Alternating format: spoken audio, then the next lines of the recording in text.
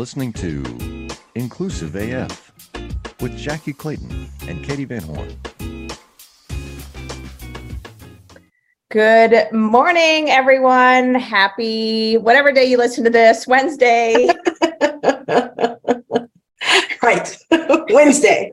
Just go with Wednesday. It works. This is Katie Van Horn. And this is Jackie Clayton. And welcome to the Inclusive AF podcast. Whoop, whoop.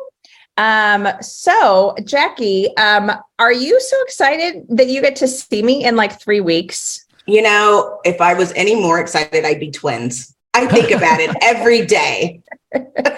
Yeah. So for all of those, you all know we've been talking about WorkHuman on all of our socials. We've been talking about it on different podcasts, and we're again talking about it today with another guest and another speaker from WorkHuman. But I just want to reiterate that this is like our what would you call it? Like our Super Bowl of HR? Like what would you consider Right. it? I was going to say, it's like our, Coachella. Coachella.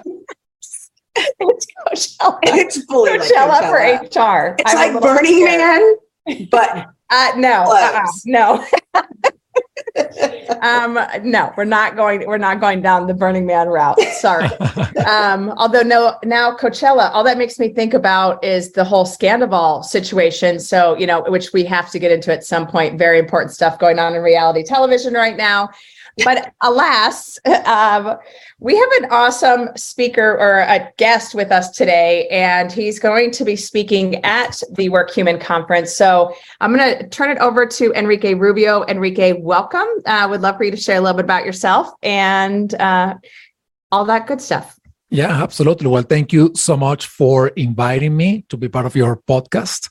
And I am equally excited to be speaking at the Coachella of HR in San Diego. So I hope those of you who are tuning in and listening to this in our future, we're recording this, so you're in the future for us. I hope you join us in San Diego for the amazing WorkHuman Live conference. It's going to be, I think actually it's going to be my second or third in-person events since the pandemic started. And it's exciting. I've been putting so many things online, so many virtual events. And I'm like, I like doing this, but I also need a little bit of people, like just like, talk to a couple of people in person every now and then works, right? So anyway, thank you for inviting me. My name is Enrique Rubio. I am the founder of a global learning community of HR people called Hacking HR. And we talk a lot about HR in the now, the future of HR, and the exciting possibilities and opportunities that we have ahead of us. So thank you both for inviting me.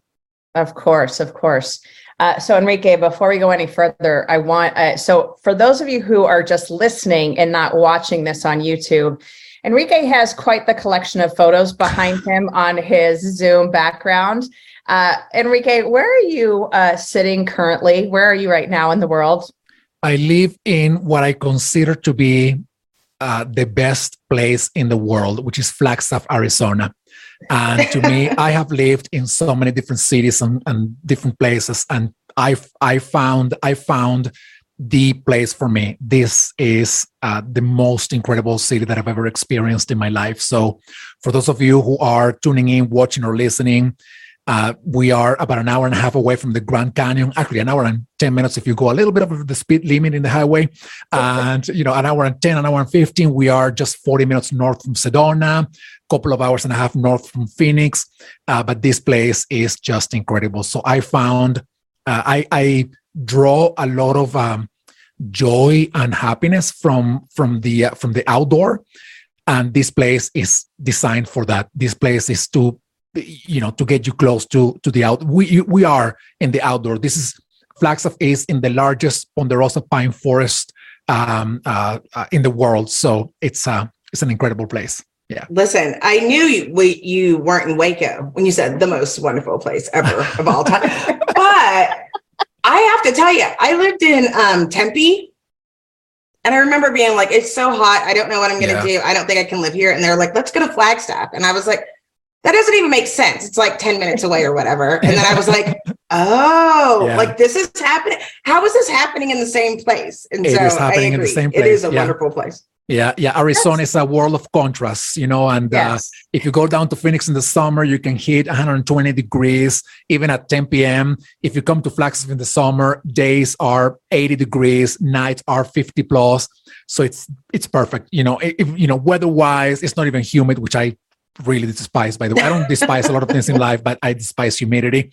And so I found happiness. And this is, actually part of our conversation, eventually, about people who are now working remotely and they found their most beloved places.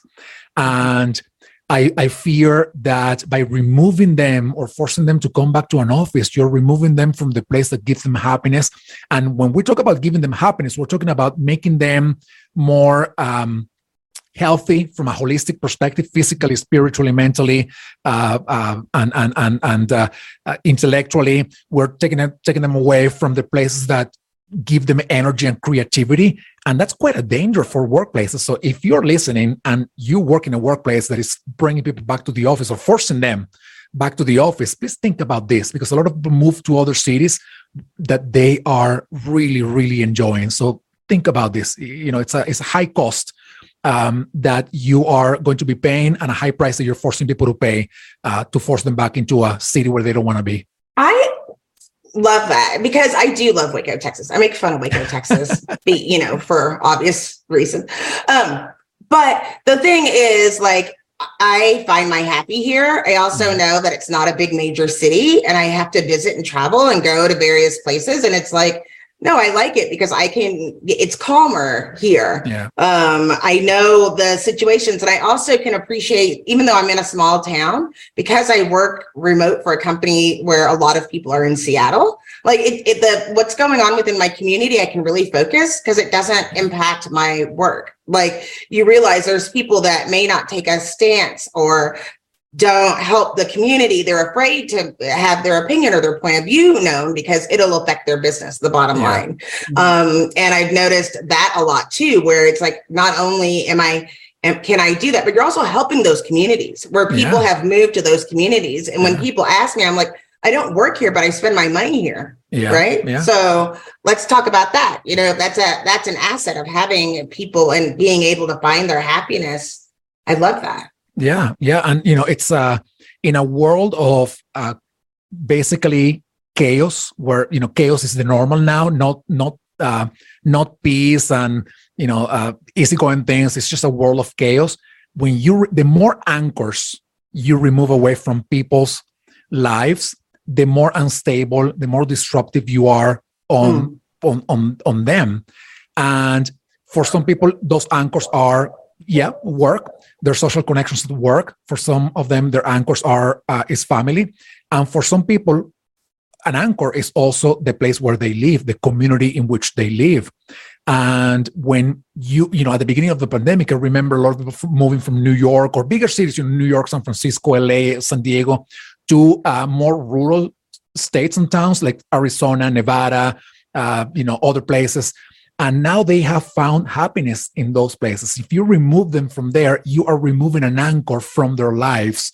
And therefore, you are impacting their mental health in ways that sometimes we can't even measure in the short term. We only see that in the long term. So I am hoping that this becomes a thinking point for business leaders who think that it's all about working from an office, or it's all about bringing people back to the office. That's the bottom line to me. So I'm hoping that we continue to have some level of flexibility, so to speak. Yeah, I think that's the piece that is so critical, because I think for myself included, and Jackie knows this, right now in Arizona, it's like beautiful weather in the morning. So the hiking has been happening left and right, which is amazing. We are getting to that point down in Phoenix, at least, where, when it's 80 degrees out, you can't really take the dogs out. And also the beautiful rattlesnakes are out to visit. So, you gotta keep an eye on things as you're hiking. But it has completely shifted just the way I'm actually getting work done. I feel like, because it is, I get to go in the mornings, kind of stretch your brain in that way. And as you said, just some of the most beautiful things that you're seeing. We've had a ton of rain here. I think so many folks have, where we're seeing these desert wildflowers and all of these other creatures that we just don't normally see because it is actually green out, and which is awesome.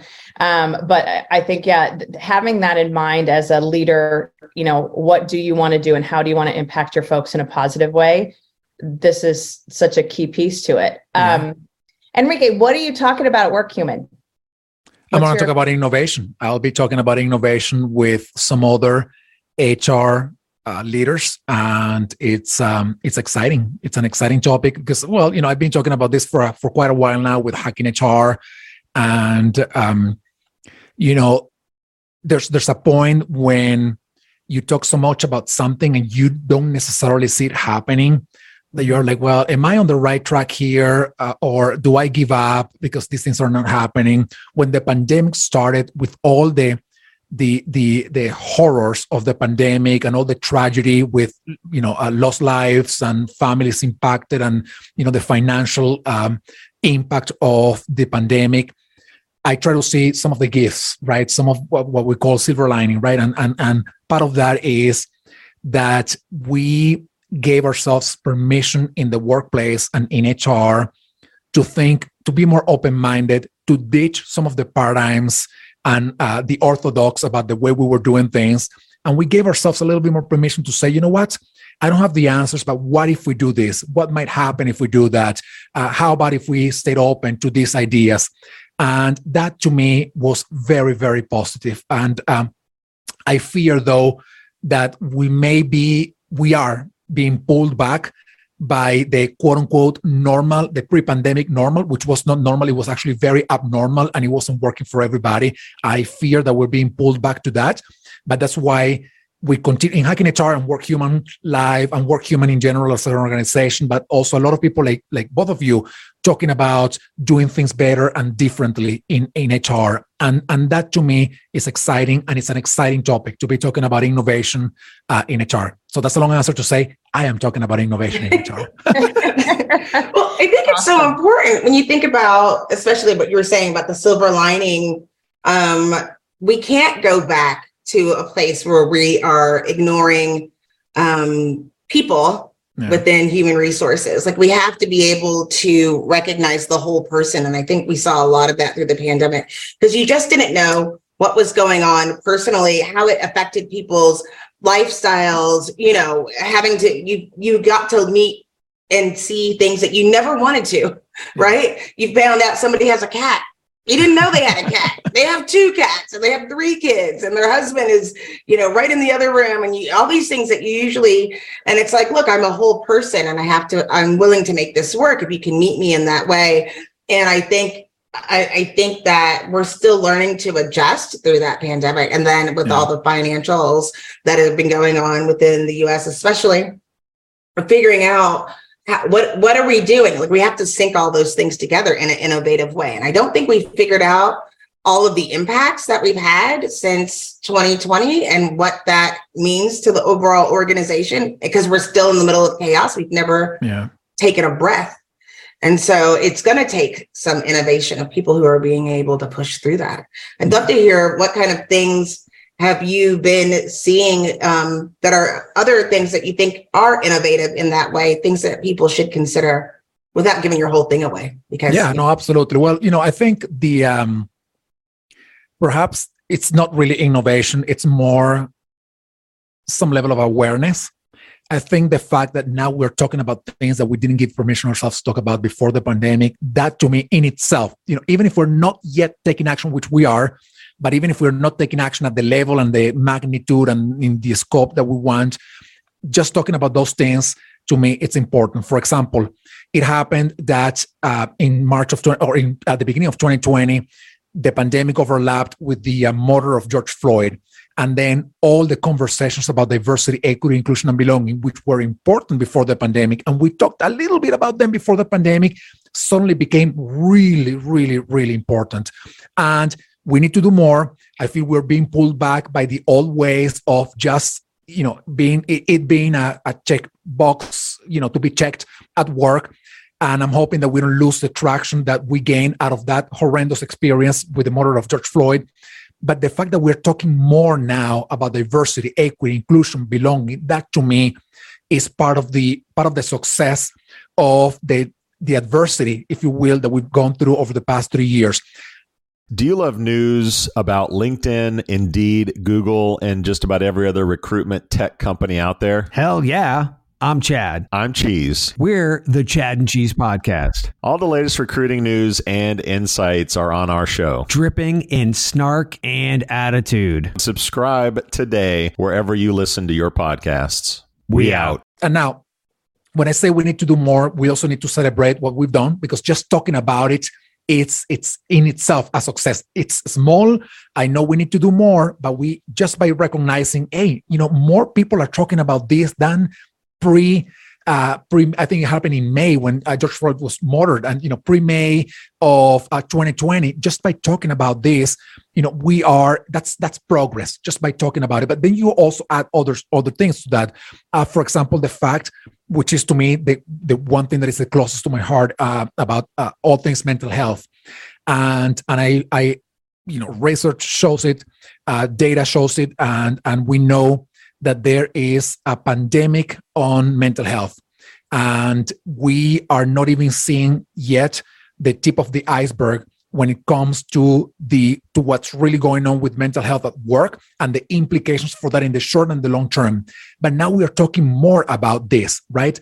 And we are recognizing that work is certainly breaking people, even though we knew this before the pandemic. It's now that we say, all right, well, I'm finally giving it the proper value, so to speak, right?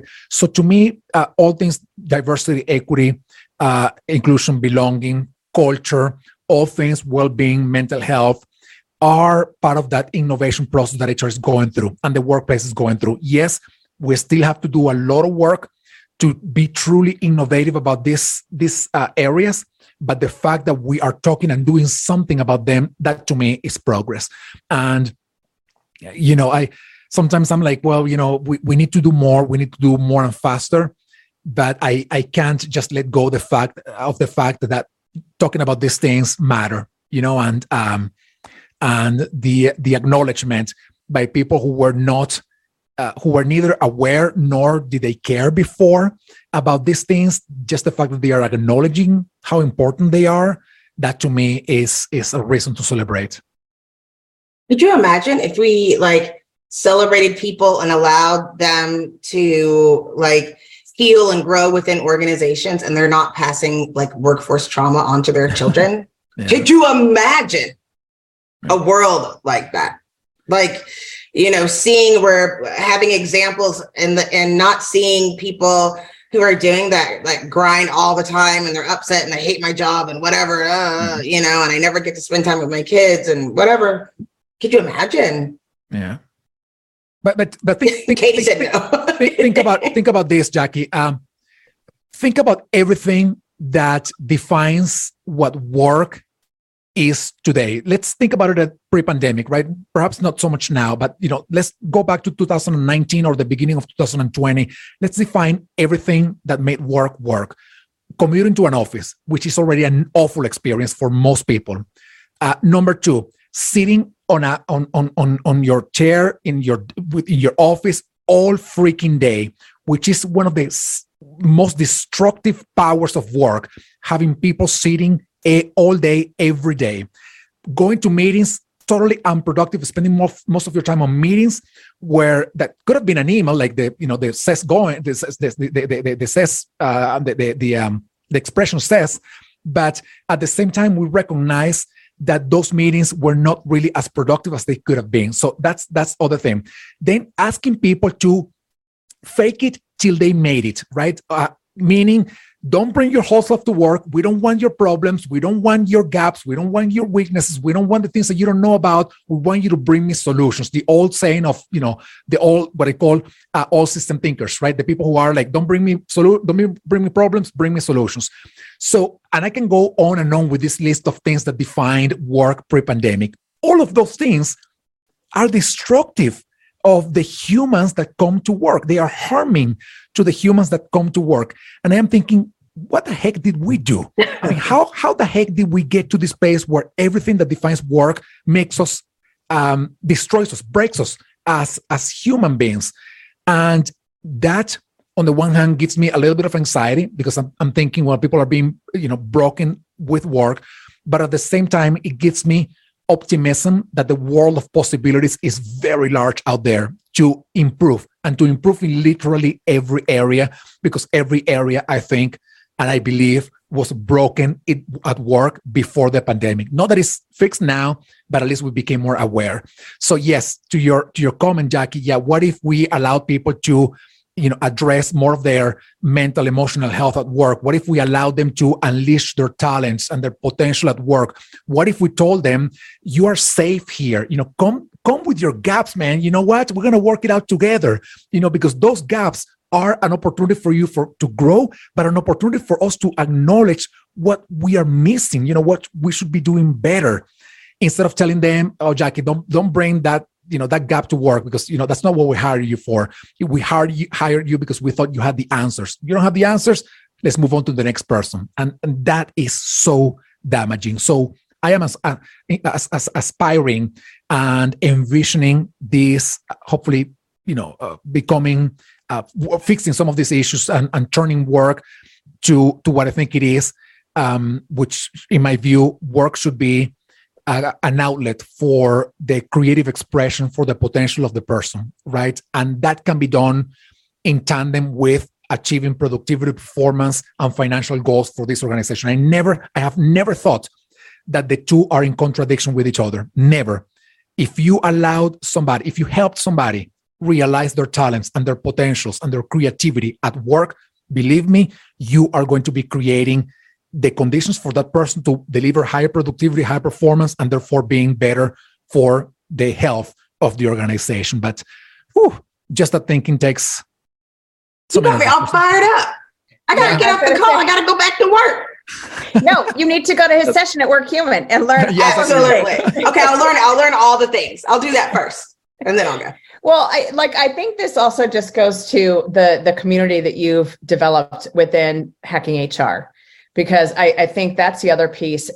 For those of you who have not listened to or joined any of the Hacking HR activities, I highly, highly encourage you to go. And the speakers that you have been able to curate are phenomenal. And they're experts in their fields. And I'm not just saying that because I'm one of them. I mean, I'm pretty awesome, but alas, that's not why I said that. But I just think it's such good folks that you've brought in that are thinking about these things in a different way and are kind of turning the whole concept, that very antiquated concept of HR, on its head to say, what can we do? How can we do it better? What can we do differently to really bring out the best in folks that they are able to do the best work of their lives, whether that's working on some Excel spreadsheets in finance or going out and coming up with a marketing plan, whatever it is that is their thing.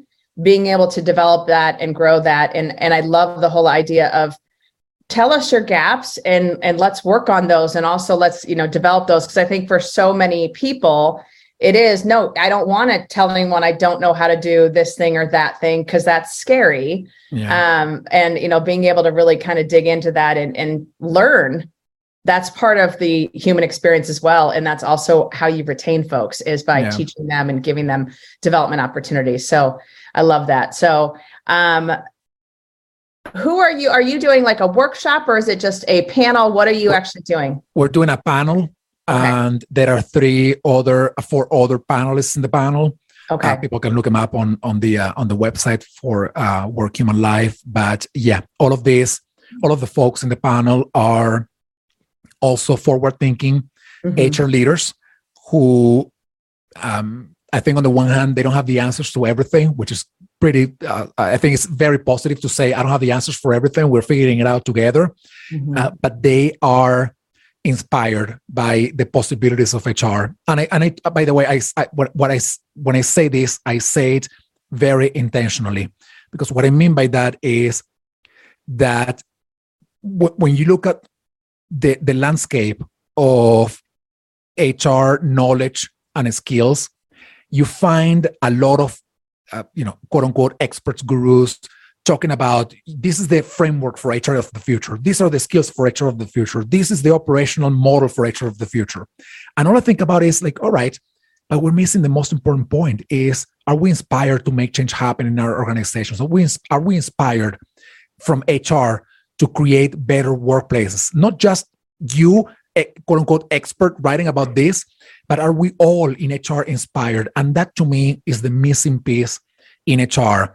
I feel that we put so much effort in the technicality of the work that we do that we are missing on what makes the most amount of change, which is us believing that we are leaders capable of transforming our workplaces for the best. And then we figured out how we're going to do it, right?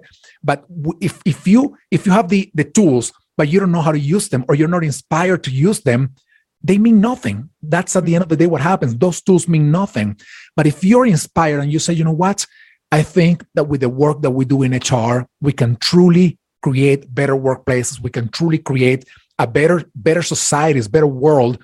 And now that I believe that, I am going to get on the bandwagon to learn how to make it happen. That to me is the sequence. And what we are going to be talking about, I am hoping that it's a little bit in that sequence, meaning the inspiration for HR to be the innovator or the facilitator of innovation in the organization. And then we go to the questions of how we do it. And when we don't know how to do it, what we would tell people is, you just have to figure it out. Talk to your people, listen to them, ask questions and figure it out. You don't have to have all the answers from the beginning. Now, you have to be inspired, though, to make this happen.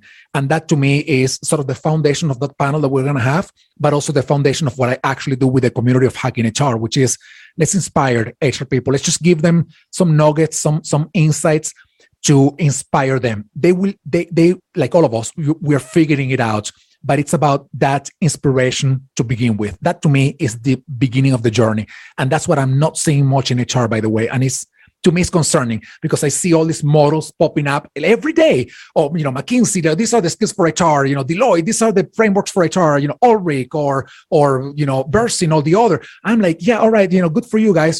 Keep doing all this work, but that's not going to make a difference. And it didn't make a difference, by the way. HR changed by the sheer force of the circumstances and not because of those operational models. We changed a lot in the past 3 years alone, not because of all those models. We changed because the pandemic forced us to change. The pandemic inspired us to say, we can do better and we are going to do better. I'm going to figure it out, right? I'm going to figure out how to do it. And that, to me, is the right sequence. Operational models come after that inspiration that you need to embrace in order to make change happen and innovate in your organizations. Welcome, change agents, to your go-to place for stories that ignite your spirit, fuel your purpose, and connect us all. We believe in the incredible power of the human spirit, its boundless resilience, and the inspiration it brings to our lives. On the Driving Change podcast, we'll journey together through the extraordinary yet very relatable experiences of some of the most amazing people on earth. Our mission? That through these stories, we might just spark change within you and awaken a newfound motivation to harness your unique gifts to make a real difference in the world. So get ready to be inspired and join us on this incredible adventure. You can find the Driving Change podcast on Apple Podcasts, Spotify, iHeartRadio, or wherever you love listening to your favorite podcasts. Awesome. When you think about going to work human, who do you want to see? Who are you excited that's on the agenda, that's on the lineup? I think everybody. I think I am. No, you have to say one or two folks, Enrique. Don't be general. I want a name. I want a name from you. Yeah, well, Esther Perel, she's going to be there. Oh, and this is why she excites me and everybody, but especially those who are not in HR. They excite me because they will help me think outside of my little cocoon of HR.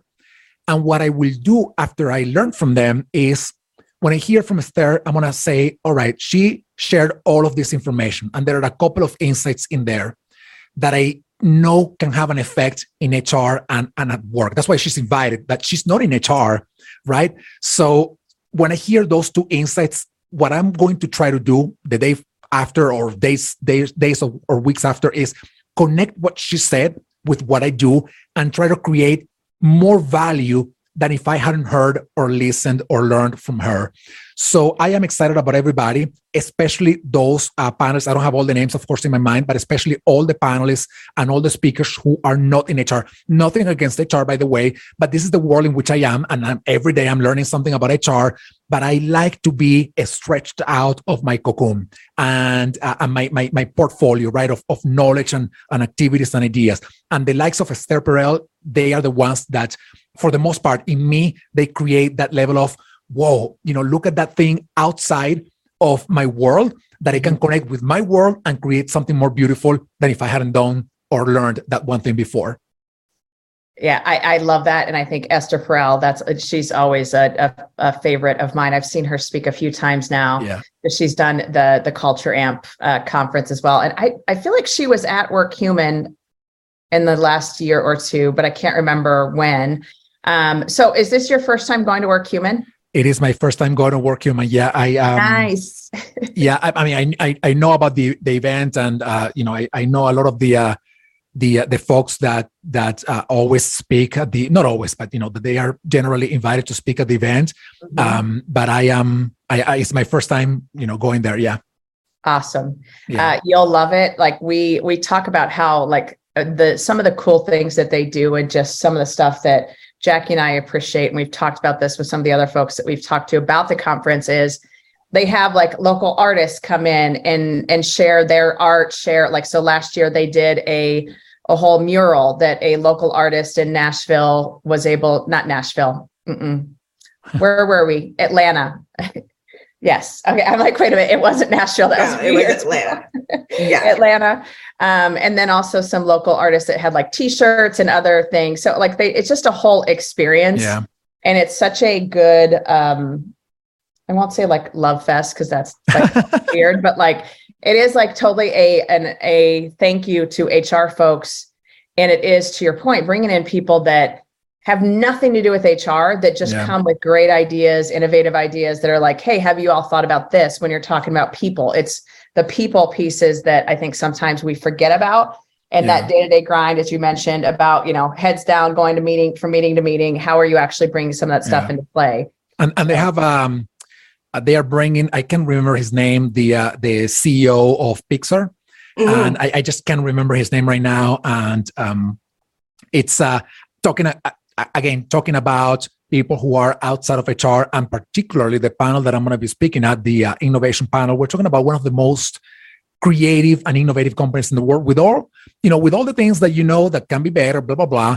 But this company truly cares for creativity, for innovation, and it's exciting to hear somebody tell us about how they go through that process. And I am hoping that his name, I think is Ed, or Ed Catmull, Dr. Ed Catmull. Yeah, Ed. I'm hoping that he talks about how you do that, especially if you have to do it in an environment of a lot of constraints, meaning how you remain creative, innovative. How do you take risks? How do you experiment with new ideas? How do you manage failure when you are in an environment of economic uncertainty, when you are in an environment of highly politicized, literally everything, and polarization? How do you put across, a message where, if you have the freaking Little Mermaid, in black, it's a problem, and how do you do those kinds of things, right?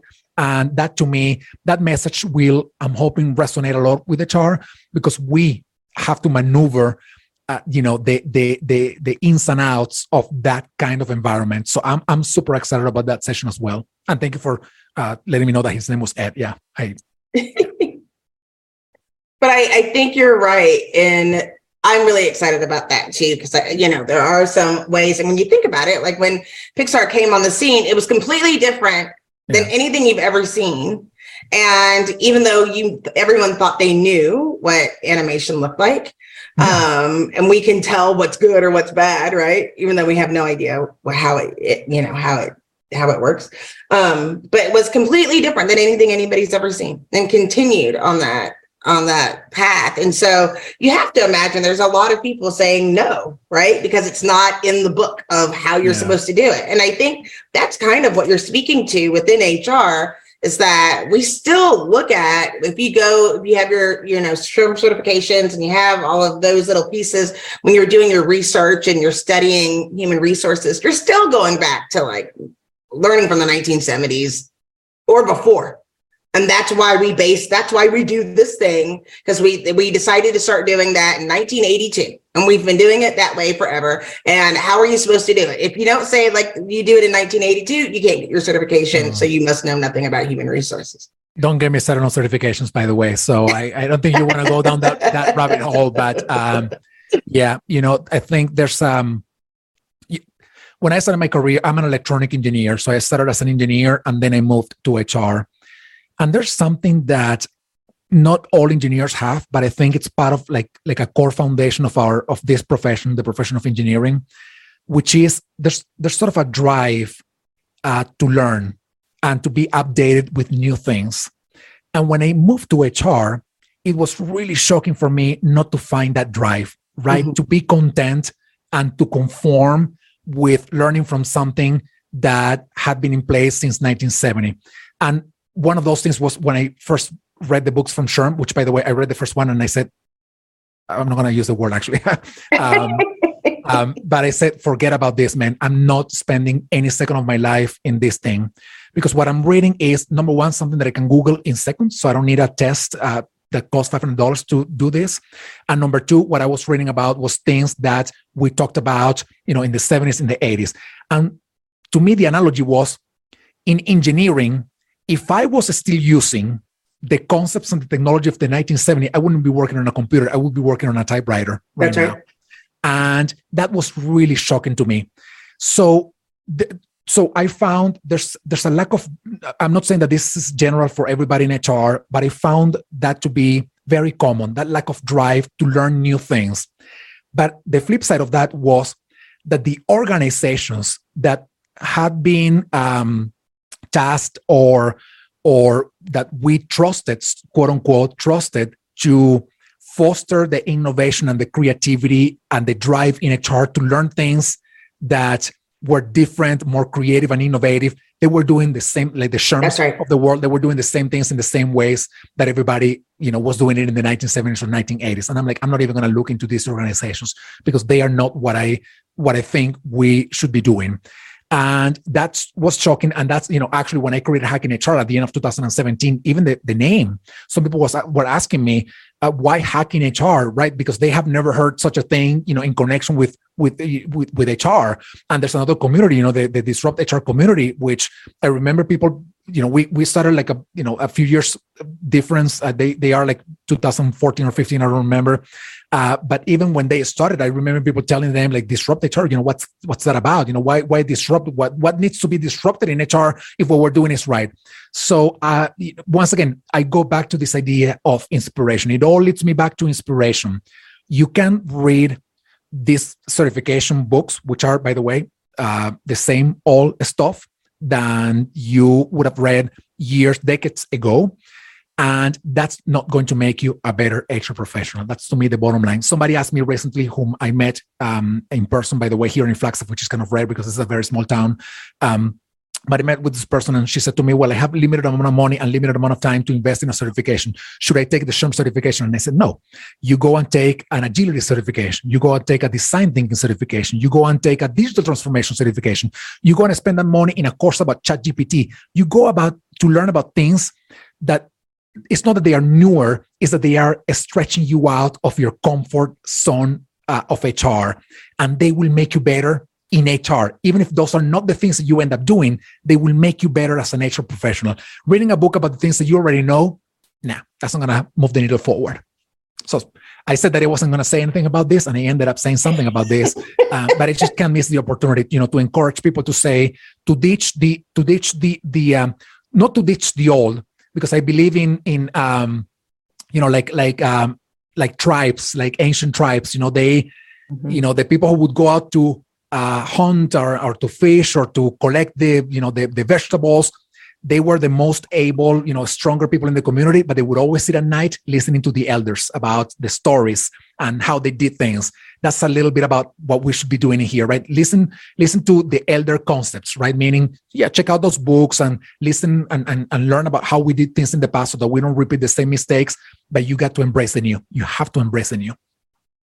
Absolutely. And I think in this time of constant change, like your example is great, that like, if you're not that the godfathers of, the Dave Ulrichs and the, Josh Bernstein, all of those folks, like they have great stuff that they're doing and they have done for this community. But if you're only focused on that, you're totally stepping back into that more administrative and less strategic, less innovative space. And that's unfortunate. And I think there is just so much. I myself am a PHR certified person, but it was very similar to, what you're saying. It was, okay, I need that piece of paper because the job required that I did.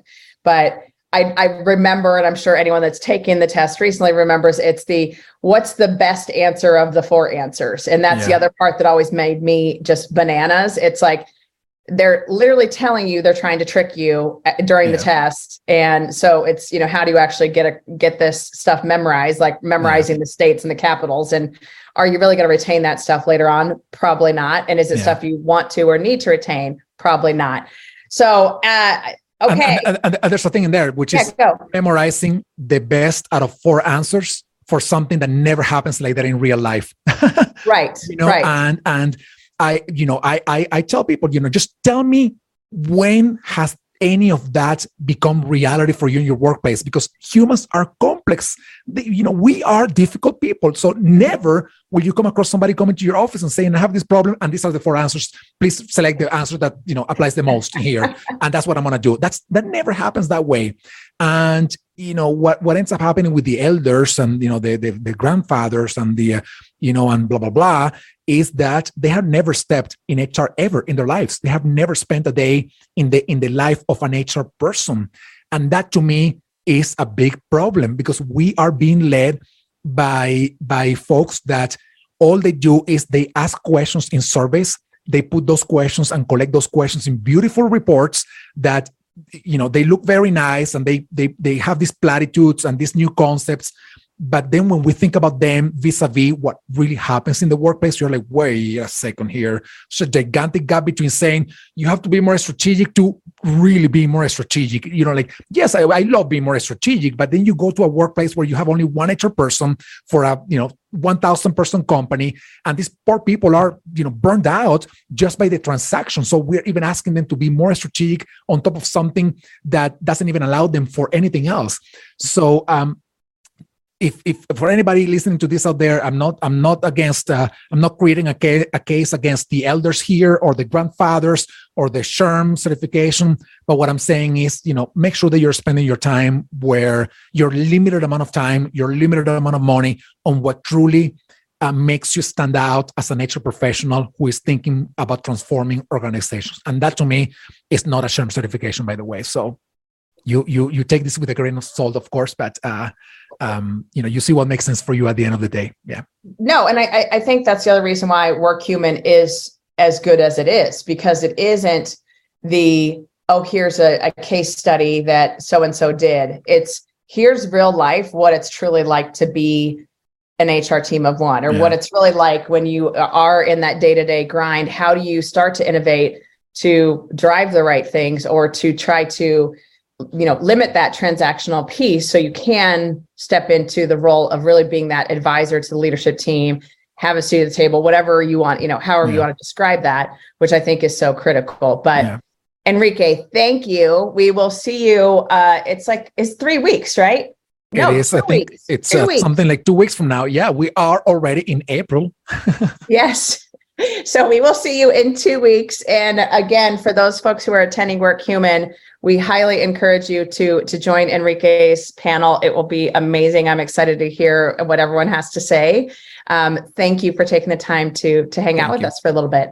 Thank you both for inviting me. This was an exciting conversation. Thank you. And I hope to see everybody at WorkHuman Live. Thank you. Absolutely. All right. This is Katie Van Horn. And this is Jackie Clayton. Bye. Bye. Bye, everybody.